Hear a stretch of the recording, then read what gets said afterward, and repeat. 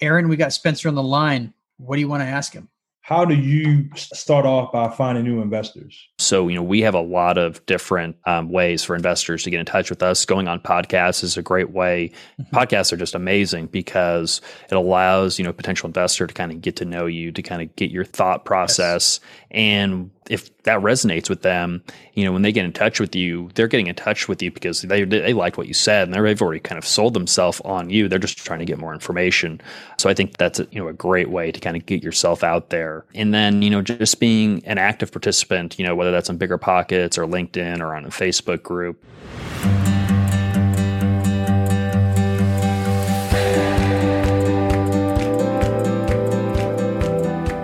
Welcome to the Diary of an Apartment Investor podcast with your host, Brian Briscoe. In this podcast, we bring some of the top professionals in the apartment investing field to discuss various aspects of the apartment investing journey with the sole purpose of educating listeners to make wise investment decisions. The Diary of an Apartment Investor podcast is sponsored by Four Oaks Capital, bringing you high-yield returns through apartment complex investing. This is journal entry number 138 and part of our Ask the Expert series. Today we have experienced investor Spencer Gray and aspiring investor Aaron Goins. Keep listening for tips on how to set up your DRIP campaign and how to start looking for passive investors. And now, the show. Welcome to the Diary of an Apartment Investor podcast. I'm your host, Brian Briscoe with Four Oaks Capital. Very excited for today's show. We've got two amazing people on the line with us for one of our Ask the Expert episodes. We've got a guy with a ton of experience in the real estate arena, Spencer Gray, and we got an energetic Aaron Goins along with us as well. So that said, Spencer, you're up first. First of all, welcome to the show. Thanks for being on.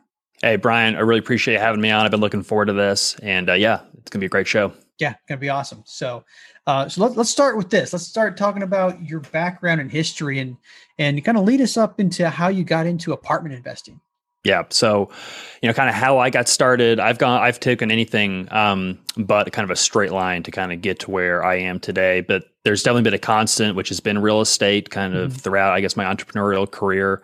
But kind of rewinding back, I flipped my first house when I was a senior in high school. When I was 18, I kind of got roped in. A buddy was doing it. Really, his father was doing it and teaching him, and he roped me into the project. And I kept flipping houses. But I was passionate about really two things. I wanted to be an entrepreneur, and I loved music, and I loved recording music. So I went to Jacobs School of Music at Indiana University to learn all about that. I wanted to open a recording studio and kind of build a business doing that. After I kind of finished at IU, I moved out to New York City, and I was working as a freelancer, trying to kind of build a book of clients, and I just couldn't figure out how I was ever actually going to make that much money doing it. And that's where the entrepreneur in me started taking a little bit more of a lead role than just my passion for music. I started looking for other avenues, other businesses. Eventually moved back home to Indianapolis, Indiana, because I just loved New York, but didn't love it so much I wanted to pay the prices to live there. And I started a business with my wife and a friend of mine. We wanted to start growing and selling hops to all the new craft brewers that were popping up locally.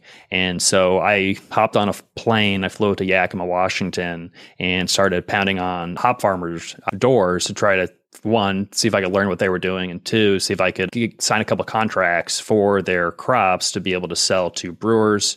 I ended up doing that. We were the fastest growing hop brokerage in the Midwest, one of the fastest growing just small brokerages really in the country. Ended up selling that business around 2015. And it wasn't it was a successful business, but it wasn't very scalable. And so I was looking for a more scalable business to kind of move into. And I had continued to flip houses, and I was getting really into BiggerPockets, reading about multifamily. And I said, I think, this is the business that I want to pursue. And so I just started networking, and my first multifamily deal, I co-sponsored multifamily acquisition, 220 unit value add project here in Indianapolis, Indiana. Still didn't know really what I was doing, but I was able to partner with a great team where I was able to learn a lot, leverage their experience. And since then, we've been kind of taking it one step at a time and full into multifamily investing. And now we're syndicating our own projects. Nice. And 220 units, that's a nice size property for your first deal. So, congrats on that one. Thanks. Now, What do you like about the Indianapolis market? Obviously, you're familiar with it, which gives you a competitive advantage. But what are some of the bonuses or the things that are going on that are good in Indianapolis? Well, the first thing is exactly what you said, is just that I knew the market more than I knew any other market. And so I thought that would give us a competitive advantage. And I just didn't like the unknown traveling to other markets. Now you can invest in any market in the country and make success of it if you have the right systems in place and you do your research. But, I still thought I don't know what I don't know. But that we almost downplayed Indy because we're like, well, it's where we're from. Maybe it's not the best market. But what we love about Indianapolis is that flies below the radar from a lot of other investors that are focused on some excellent markets in the Southeast and the Southwest that are growing like gangbusters, but that's where all the capital flows to, and prices get driven up. And when Indianapolis, we've got steady population growth. We're growing at least 1% a year, steady job growth. We have a very diversified economy. We had some of the lowest amount of job losses in the nation last year during COVID. So, in general, very robust economy, a very politically friendly, landlord friendly environment, low tax state, some of the lowest tax regime in the Midwest. But we still trade 50 basis points higher in cap rate compared to most other markets around us, even in the Midwest, not even compared to some of the higher growth markets. So we can get access to, a market with some really strong fundamentals, but get just a little bit better yields and returns out of it. And then we know it. So I think that's recipe for success. I mean, flying underneath the radar, I think, like you said, a lot of the focus is on Southeast, the Sun Belt, as people are calling it. So a lot of people are moving from north to south. So I think a lot of investors don't even think to look at Indianapolis. And I understand Columbus, which isn't too terribly far from Indianapolis, is also doing very well at this time too. So lots of goodness going on there. And the key point in all of this is you guys know that market better than anybody else, that's not in the market yourself. So we could go to the Southeast and just about throw a dart at the board, pick a market, and there's going to be some strong growth. Roughly. But in the Midwest, you don't want to do that because not every market is created equal. There are the Clevelands that have seen a lot of decline, and the St. Louis's that are relatively kind of just stagnant. And then there's a handful of markets, like you said, Columbus, Indianapolis, and Kansas City, and Cincinnati, also to a slightly lesser degree, that are performing pretty well. But if you don't know that, and if you don't know the specific areas and the networks, it can be a little bit challenging and harder to get into. Yeah, absolutely. So a lot of good points there. And I've said this a dozen times. If you can invest in your backyard, that's probably the best place to start. But not everybody's backyard's created equal. And if you're not in one of those areas where you have the strong economic fundamentals, the population growth, the job growth, you may want to start looking elsewhere and pull out your dartboard, aim towards the southern part of the U.S. And like you said, you're going to find some cities with strong fundamentals. So, but good on you. So one question I always love to ask, what's your big burning why? What's your motivation for doing this? Yeah. So, on the surface level, like I said, I've always been passionate about building a business. And I think that, multifamily syndication is a great way to build a business and scale. But, my real why for, why do I even want to build a business is, really financial autonomy and really just personal autonomy and freedom. I want for myself and my family to be as in control of our lives as we possibly can and be, as self-sustaining and self-reliant as we can be, and have as many choices on the table as possible. And so if we want to choose to live somewhere different, travel somewhere, take make a change, we have the ability to do that. And it was after investing in multifamily for a couple of years, both as a co-sponsor and as a limited partner, not really raising a lot of capital, some friends and family money, that I saw the benefits that it was doing to our life, my family's life. And I think I saw that it was pretty powerful. And honestly, I just got I was inspired to, be able to help others kind of find this investment vehicle and this path as an option, to invest in. And so if I could help others, pursue that same goal, because so many people are looking for some degree of financial independence. So that's really what drives me. Yeah, and I think that resonates with a lot of people. I mean, just being able to have the time to enjoy the things that you want to enjoy, the autonomy, like you talk about, being able to, I guess, not be tied to a location, and I've for the last 20 years, most people who listen to the podcast know I'm retiring from the military in about a month. But unfortunately, that has reduced my autonomy, and it's really kind of made me realize that, man, I wish I had that autonomy and pushed me in the same direction as you went into. So good for that. All right. So next question for you. Can you walk us through one of the deals you guys that you've done? You either sponsor, co-sponsor, or whatever.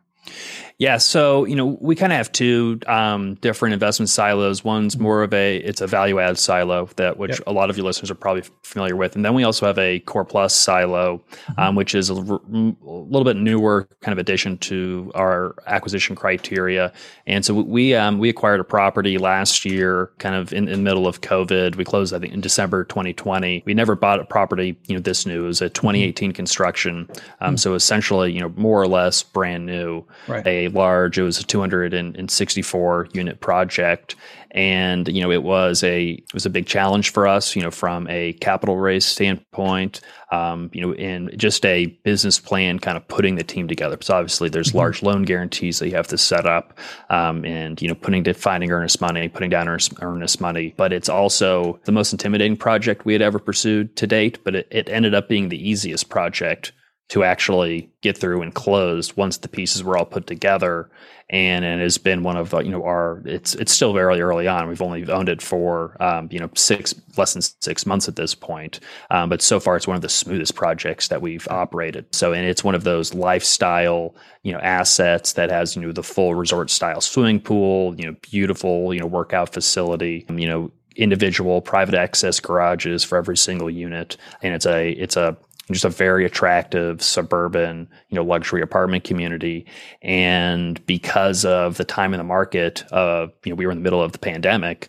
It's located in the South Bend, Mishawaka MSA, technically in a submarket called Granger, Indiana. And nobody wanted to fly into South Bend, Indiana during a pandemic. Even the investors in Indianapolis and Chicago, they're like, I don't want to drive 3 hours to go to Granger, Indiana. I've never even heard of Granger, Indiana.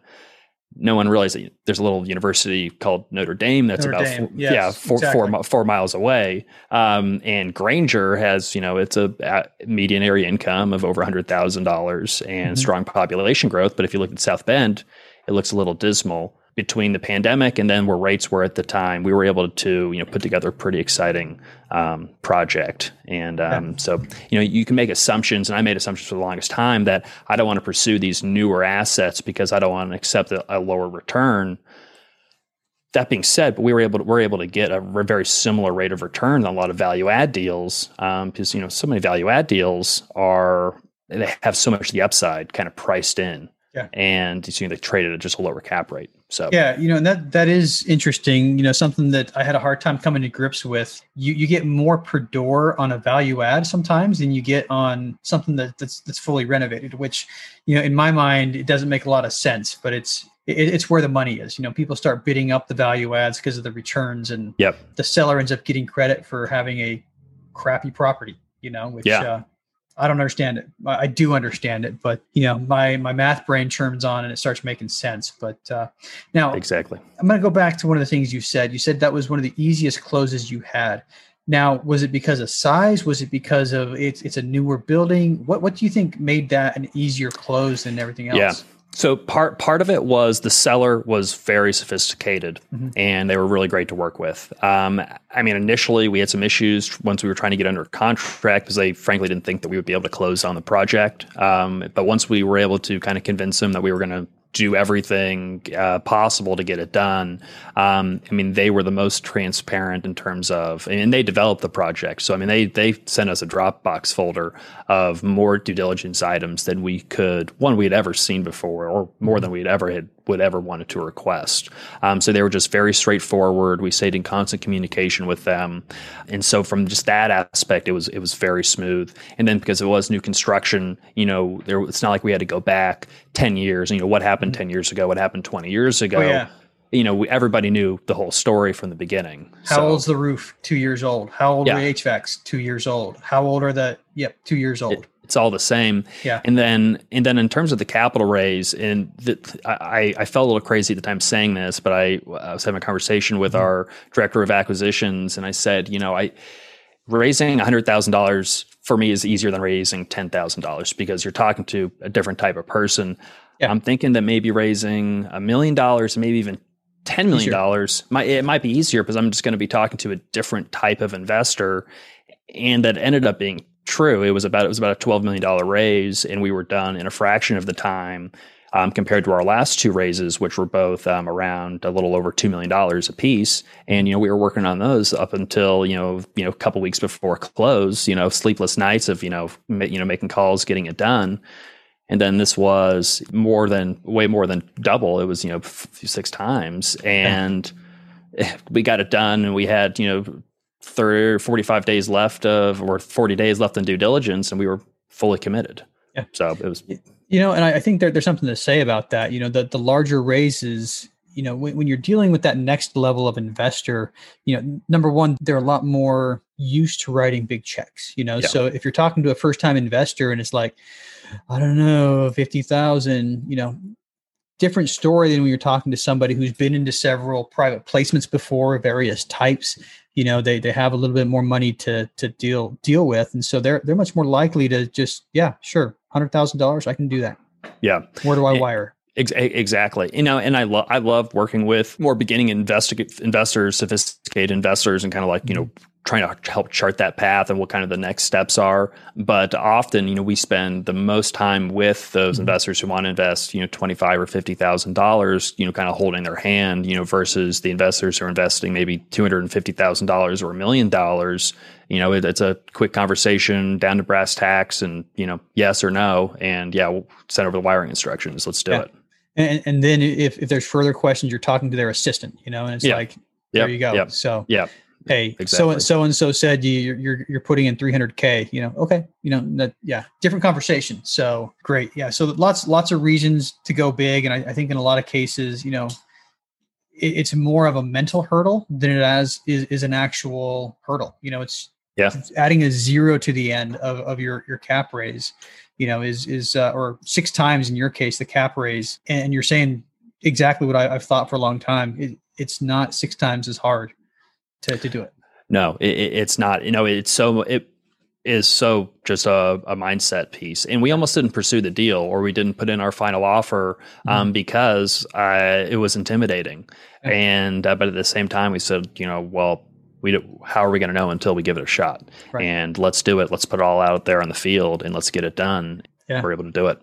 Be careful. You might convince me to start doing Core Plus. So I know. Right. Yeah. Come on over to the dark side. Stop right there. Stop. All right. So what's next for you and your team?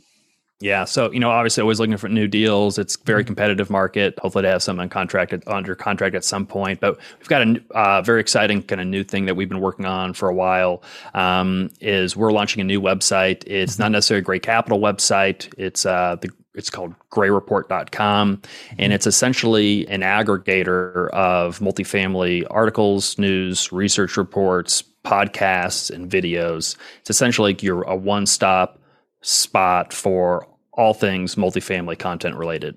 We'll have updated market information, where bond rates are, where different commodities are moving. You'll have your podcast up at the top when new episodes get released. Nice. Basically pulling in a lot of different RSS feeds from a lot of different sources, but also curating it.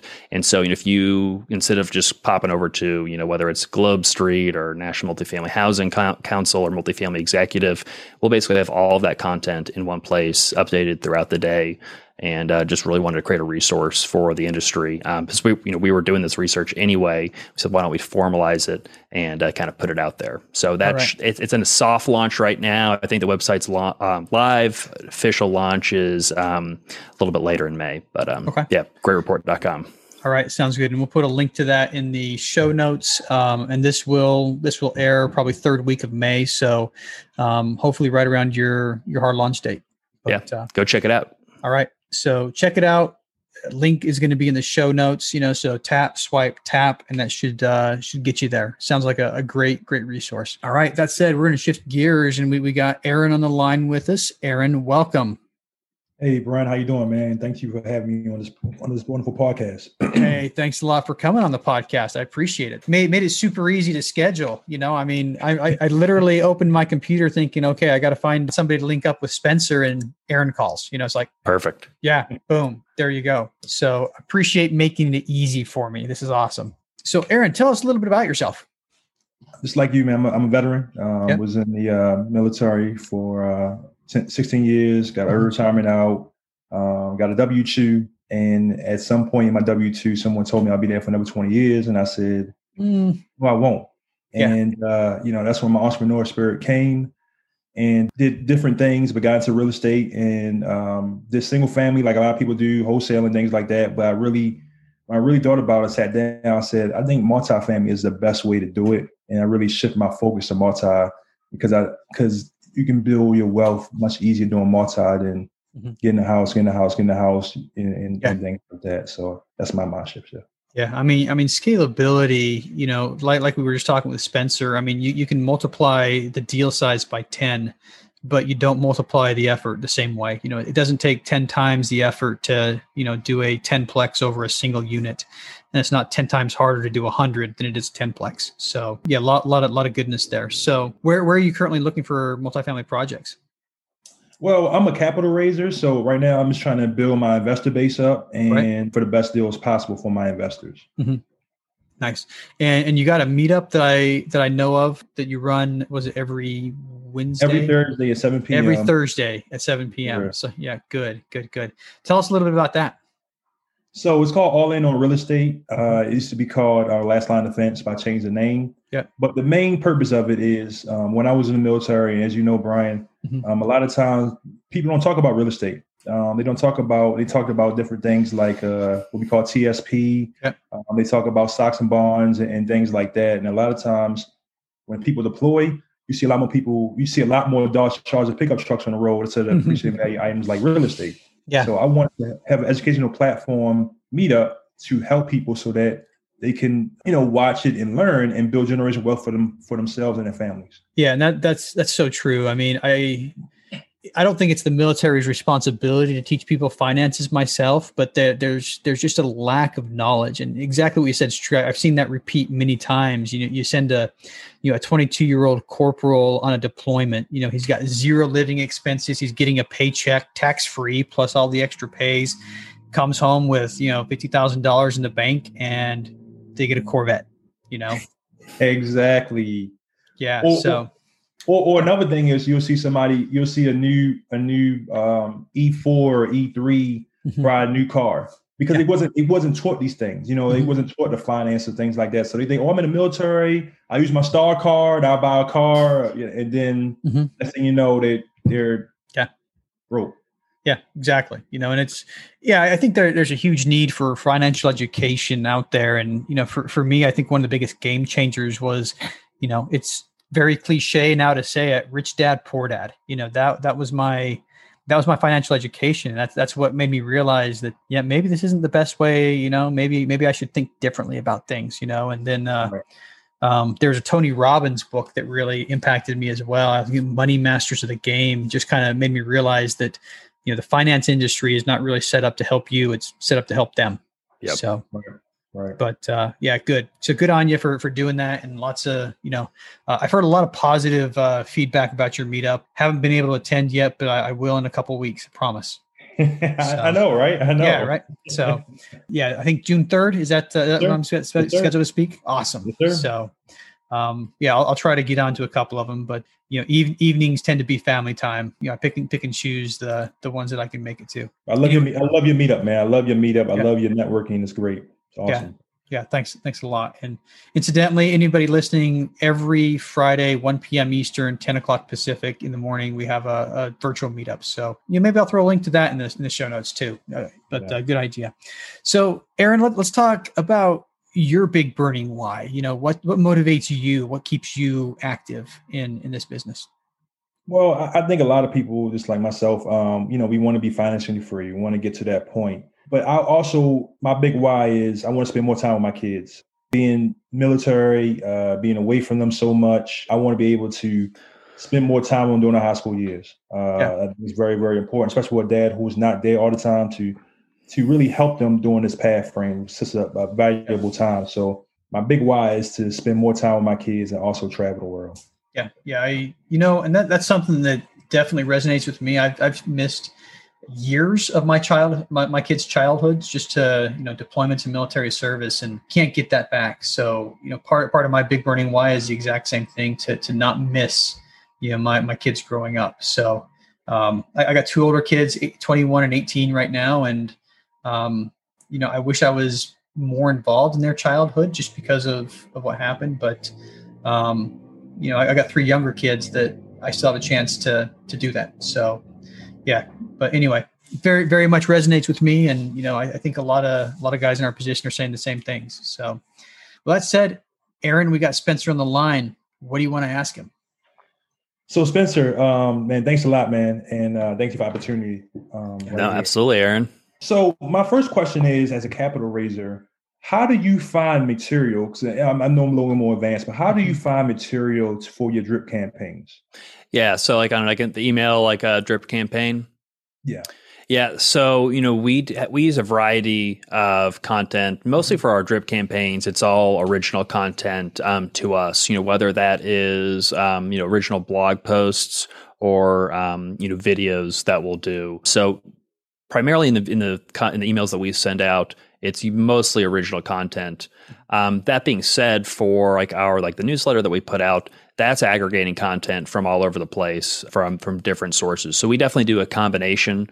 But when we're trying to kind of front load our potential investors, we want to front load as much value as we can to them. And if that's coming from us, we feel like that's even better. But I think as long as you're sending something is better than nothing. Yeah. Right. Yeah. I like the original content, especially up front. I mean, if you keep on pointing them to other directions, they're going to go off. They're going to go off another direction. Yep. If you're the one that's creating the content and you're giving them original content, they're more likely to stick with you. Yeah. And I think it just goes to show that, you have, just robust amount of information, and the fact that they're going to be consuming that information written by you, there's that thought of, okay, well, they know this, they're the expert on this. They're not delegating this out to, some other source that's writing it. They know what they're talking about. So my next question is, and it's a more basic question, but how do you start off by finding new investors? Yeah. So we have a lot of different kind of lead magnets, and I guess a lot of different things going on. So, we have all of our original content that we put it out just organically.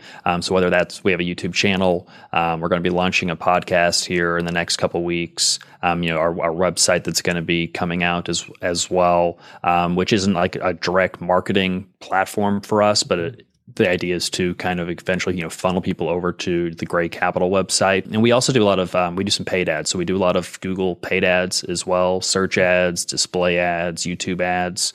So, we have a lot of different ways for investors to get in touch with us. Going on podcasts is a great way. Podcasts are just amazing because it allows, a potential investor to kind of get to know you, to kind of get your thought process. Yes. And if that resonates with them, when they get in touch with you, they're getting in touch with you because they liked what you said, and they've already kind of sold themselves on you. They're just trying to get more information. So I think that's a great way to kind of get yourself out there. And then, just being an active participant, whether that's on BiggerPockets or LinkedIn or on a Facebook group. I know, like Brian, you're very active on LinkedIn. You've been active on BiggerPockets. I'm pretty active on BiggerPockets. I'm active on LinkedIn. I could be more active, but just being, like there's old saying, you got to circulate to percolate. You got to be out there. You have to be present. And, there's a lot of people getting in this space, a lot of syndicators, a lot of capital raisers. And I think, obscurity is the biggest enemy, because when an investor decides they want to invest in multifamily, it's, who do they know? Who have they heard of? What name have they seen? And they're going to look up that person. They're not going to necessarily continue to search to find you. You have to keep popping up to be on the top of mind. So that leads to a lot of just consistent material being put out. So when they do make that decision, okay, I'm going to take this step. I want to get in touch with a couple sponsors. Who are the sponsors that I know? Well, these 2 or 3 guys, they've popped up enough. I'll get in touch with them. Yeah. And I've had people speaking, I'm just adding on to what he said, Yeah. I've had people call me up and say, I feel like I know you already. Yeah. You know, I've never talked with them, but they've heard this podcast, or they've heard me on other podcasts, or they follow me on LinkedIn. And I get a lot of calls where, hey, let me introduce myself. It's like, yeah, you know what? I know you. So let me introduce myself. I've had several conversations start out that way. And the other thing about, what he's saying, that the LinkedIn presence, a lot of the people, like yesterday, I had somebody call me. I haven't seen him in 3 years, haven't heard from him in 3 years. He was my neighbor in San Diego, called me and said, hey, Brian, I got some questions for you, and, people who you've been connected with a long time ago, they're going to start seeing it. Yeah. They're going to start seeing you in a different light. And you're no longer, in my case, I've stopped being Brian the Marine, and I'm now Brian the apartment investor to him. So yeah. My two cents. I think that's huge.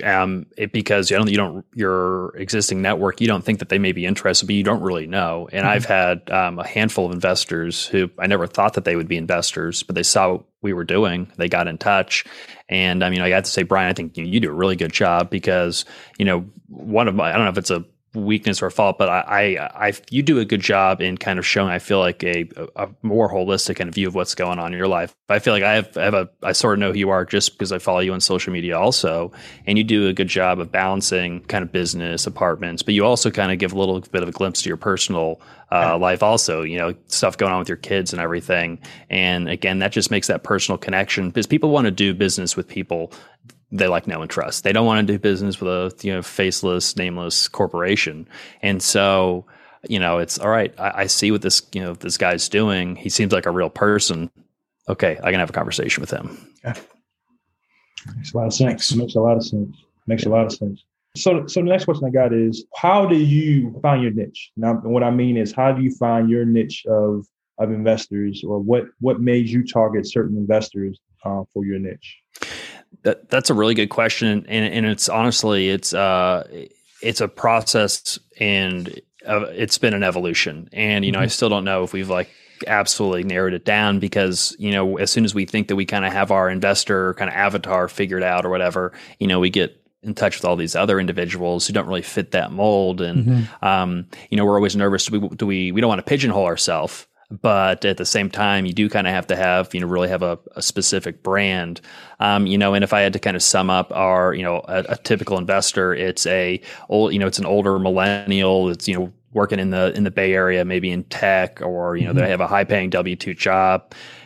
They love the idea of investing in real estate, but they don't have the time. Maybe they have a couple turnkey rentals somewhere, but they've learned about syndication recently, and they want to start allocating, their net worth over to multifamily investments. And so part of that is because I'm a slightly older millennial, and so I'm assuming that's who I might resonate with.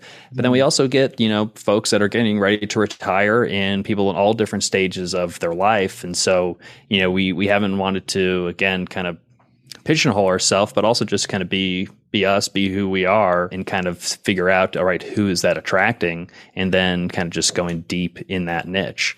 There's a massive wealth transfer that's going on right now from the baby boomer generation over to millennials, and that's not fully taken steam, but we're starting to see that, and so we're kind of trying to position ourselves to try to take advantage of that, to ride the wave. Yeah.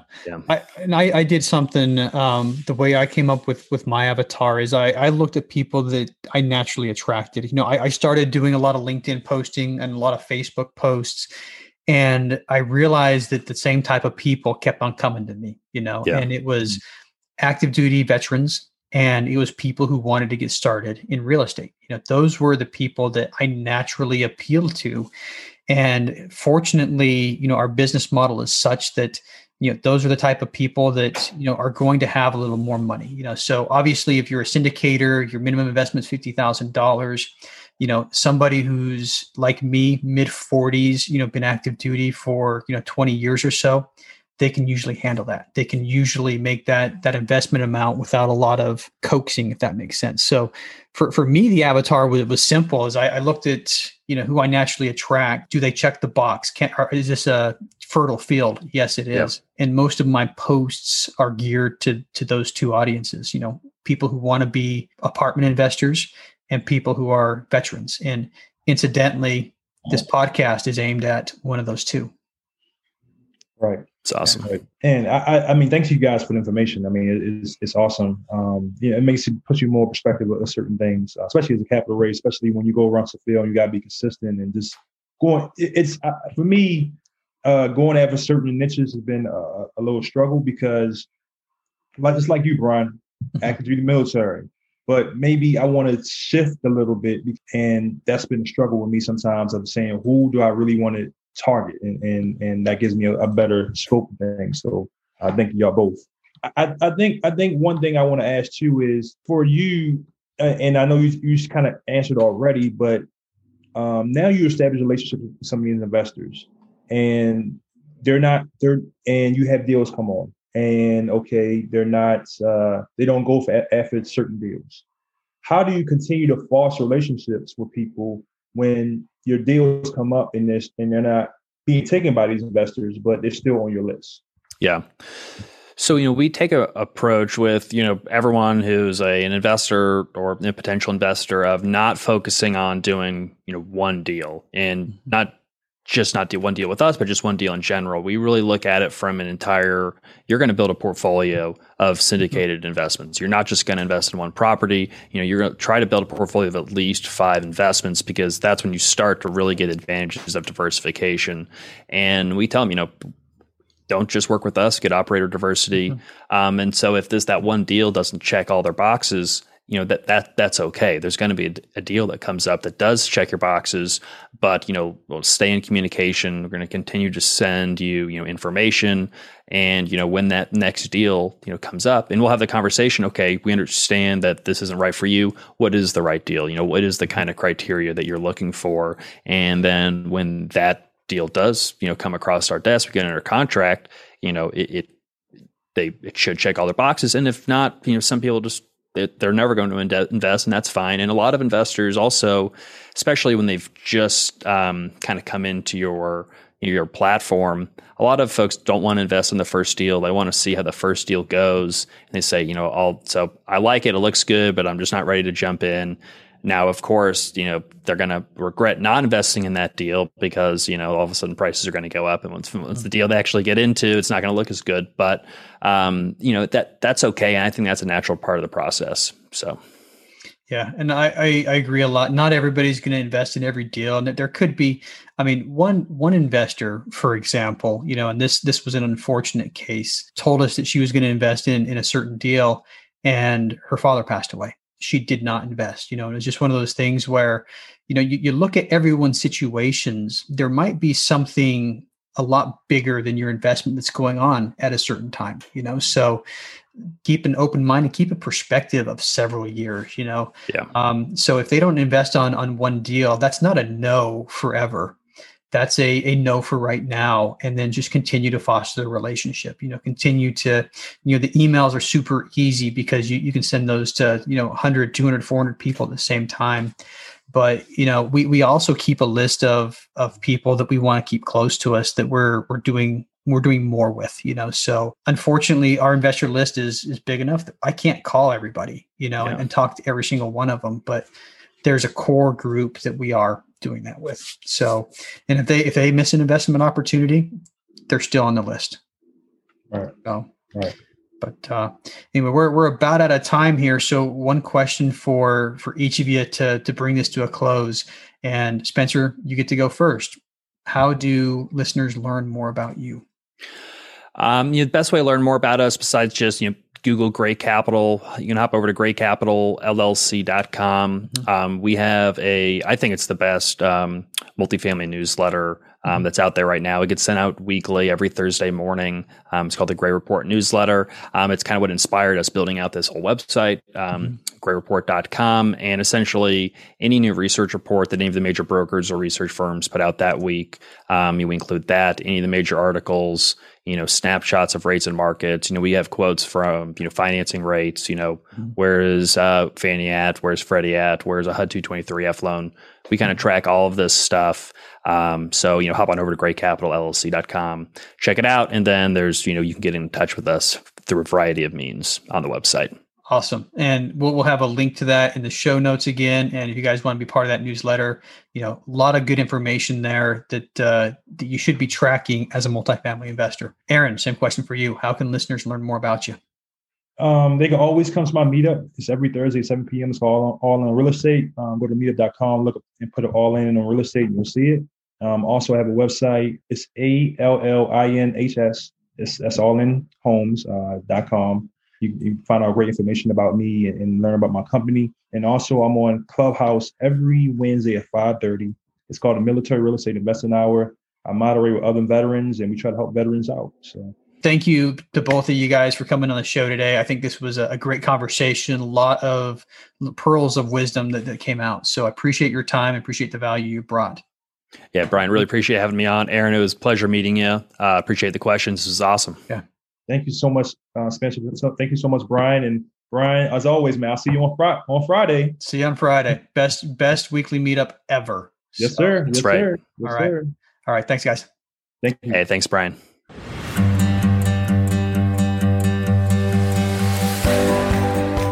Thank you for listening to the Diary of an Apartment Investor podcast today, brought to you by Four Oaks Capital. If you'd like to know more about how to invest in apartment buildings or want to be a guest in our show, visit our website at fouroakscapital.com/podcast or email us directly. If you're still listening, you obviously like the show, so pull out your phone, tap subscribe, and leave us a 5-star rating on your favorite podcast app. And we'll see you again next week.